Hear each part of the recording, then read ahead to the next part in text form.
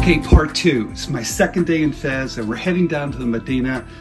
I'm going to have some of the local food along the way. We're going to look at craftsmen that are building scarves, making rugs, but the highlight is going upstairs to look at the tannery down below where men are dyeing leather. It's going to be a great experience. Come along. Okay, so the reason why I wrote this book was to get that inside look at what companies are really asking for from us. It's really from their perspective, not just from ours. So it was really important to hear what they had to say, and hopefully it helps you become successful.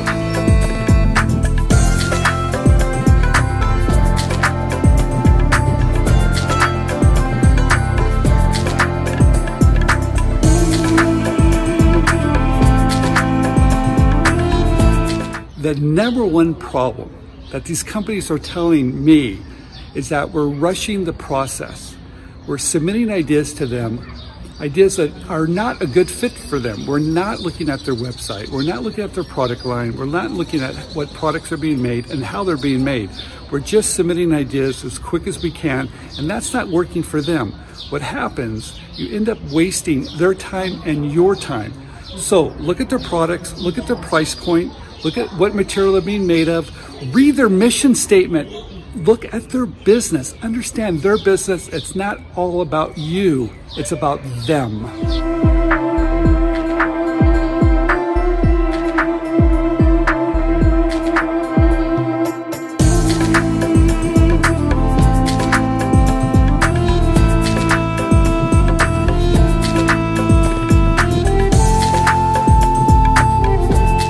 One of the most important things you can do to be successful at licensing your ideas is to go to the trade shows and meet all those companies that are looking for ideas. They want to meet you. And when you spend the time and the money to go to these trade shows, you have invested in them and you invested in yourself. And that's important because at the end of the day, it's all about relationships and they want to get to know you.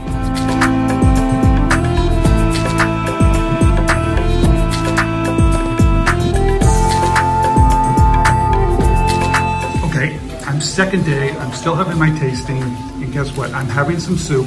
It's out of 3 ingredients I've been told. Fava beans, olive oil, and garlic, and it's fantastic.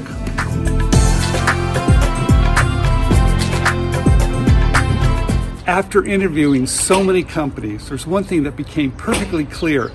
In every industry, in every company, things are just different. Some companies require prototypes, some don't care. Some just want a sell sheet, and that's fantastic. Some require patents, some people don't care anything about patents. So please, there you go, do your homework and make sure you understand what the company needs. That's the best way for you to be successful at licensing your ideas.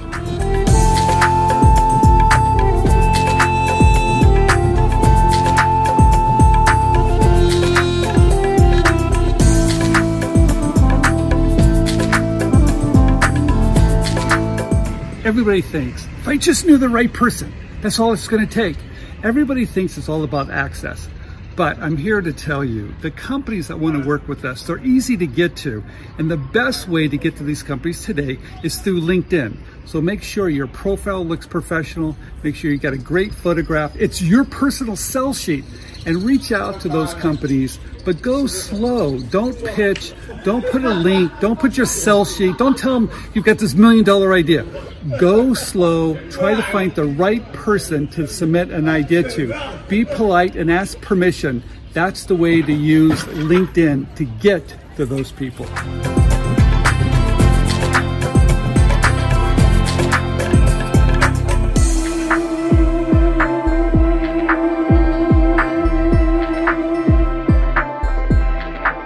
Okay, the big takeaways from the book. Number 1, you have to build relationships. Number 2, you should go to trade shows and meet all the people in your industry. Number 3, make sure you're showing good products to the right companies at the right time. Number 4, I think it's number 4, make sure you're polite, make sure you're patient. It's very, very important. And number 5, I would say you need to stay in an industry long enough to get to know everybody. Don't jump around. Know their business. That's the only way for you to become successful.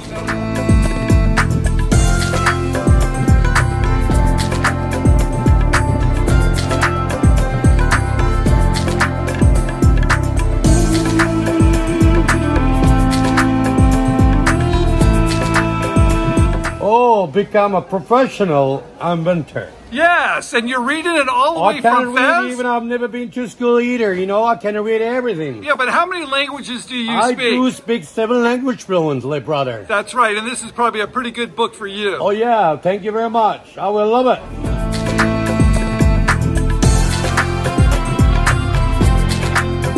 People collect in their home and they bring here Friday is a market day for pigeon poop. 1 kilo to buy 200 dirham. So this is why we call this place Chanel number 5. But not called Chanel, is Kaka Chanel. Second step, there is machine under the turban to wash it. And the third step, they bring hair coloring. So those color, the natural colors, the fall color, we have to leave the litter over 20 days inside for the color stick well in the litter. It's not like back home in America or Argentina and Turkey and where they do color in the top of the chemical. Oh, natural. As in the red, poppy flower. Brown, cedar wood. The green, mint. Orange, henna. And the yellow is the most expensive spices exist everywhere in the world, saffron. Of the color, we dry them on the top of the roof outside the city. Don't make everything's bag, wallet, jacket, whatever you need. The highest quality, it's camel leather. Camel, my sister. I love your sister. Do you love your brother? From another mother?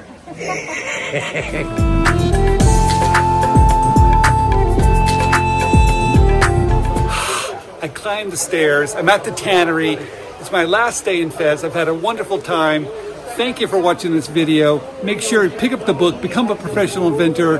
It's easy to do, but you have to follow the steps, and I'm going to show you exactly how to do it. Now, next stop, I'm going to the Sahara Desert.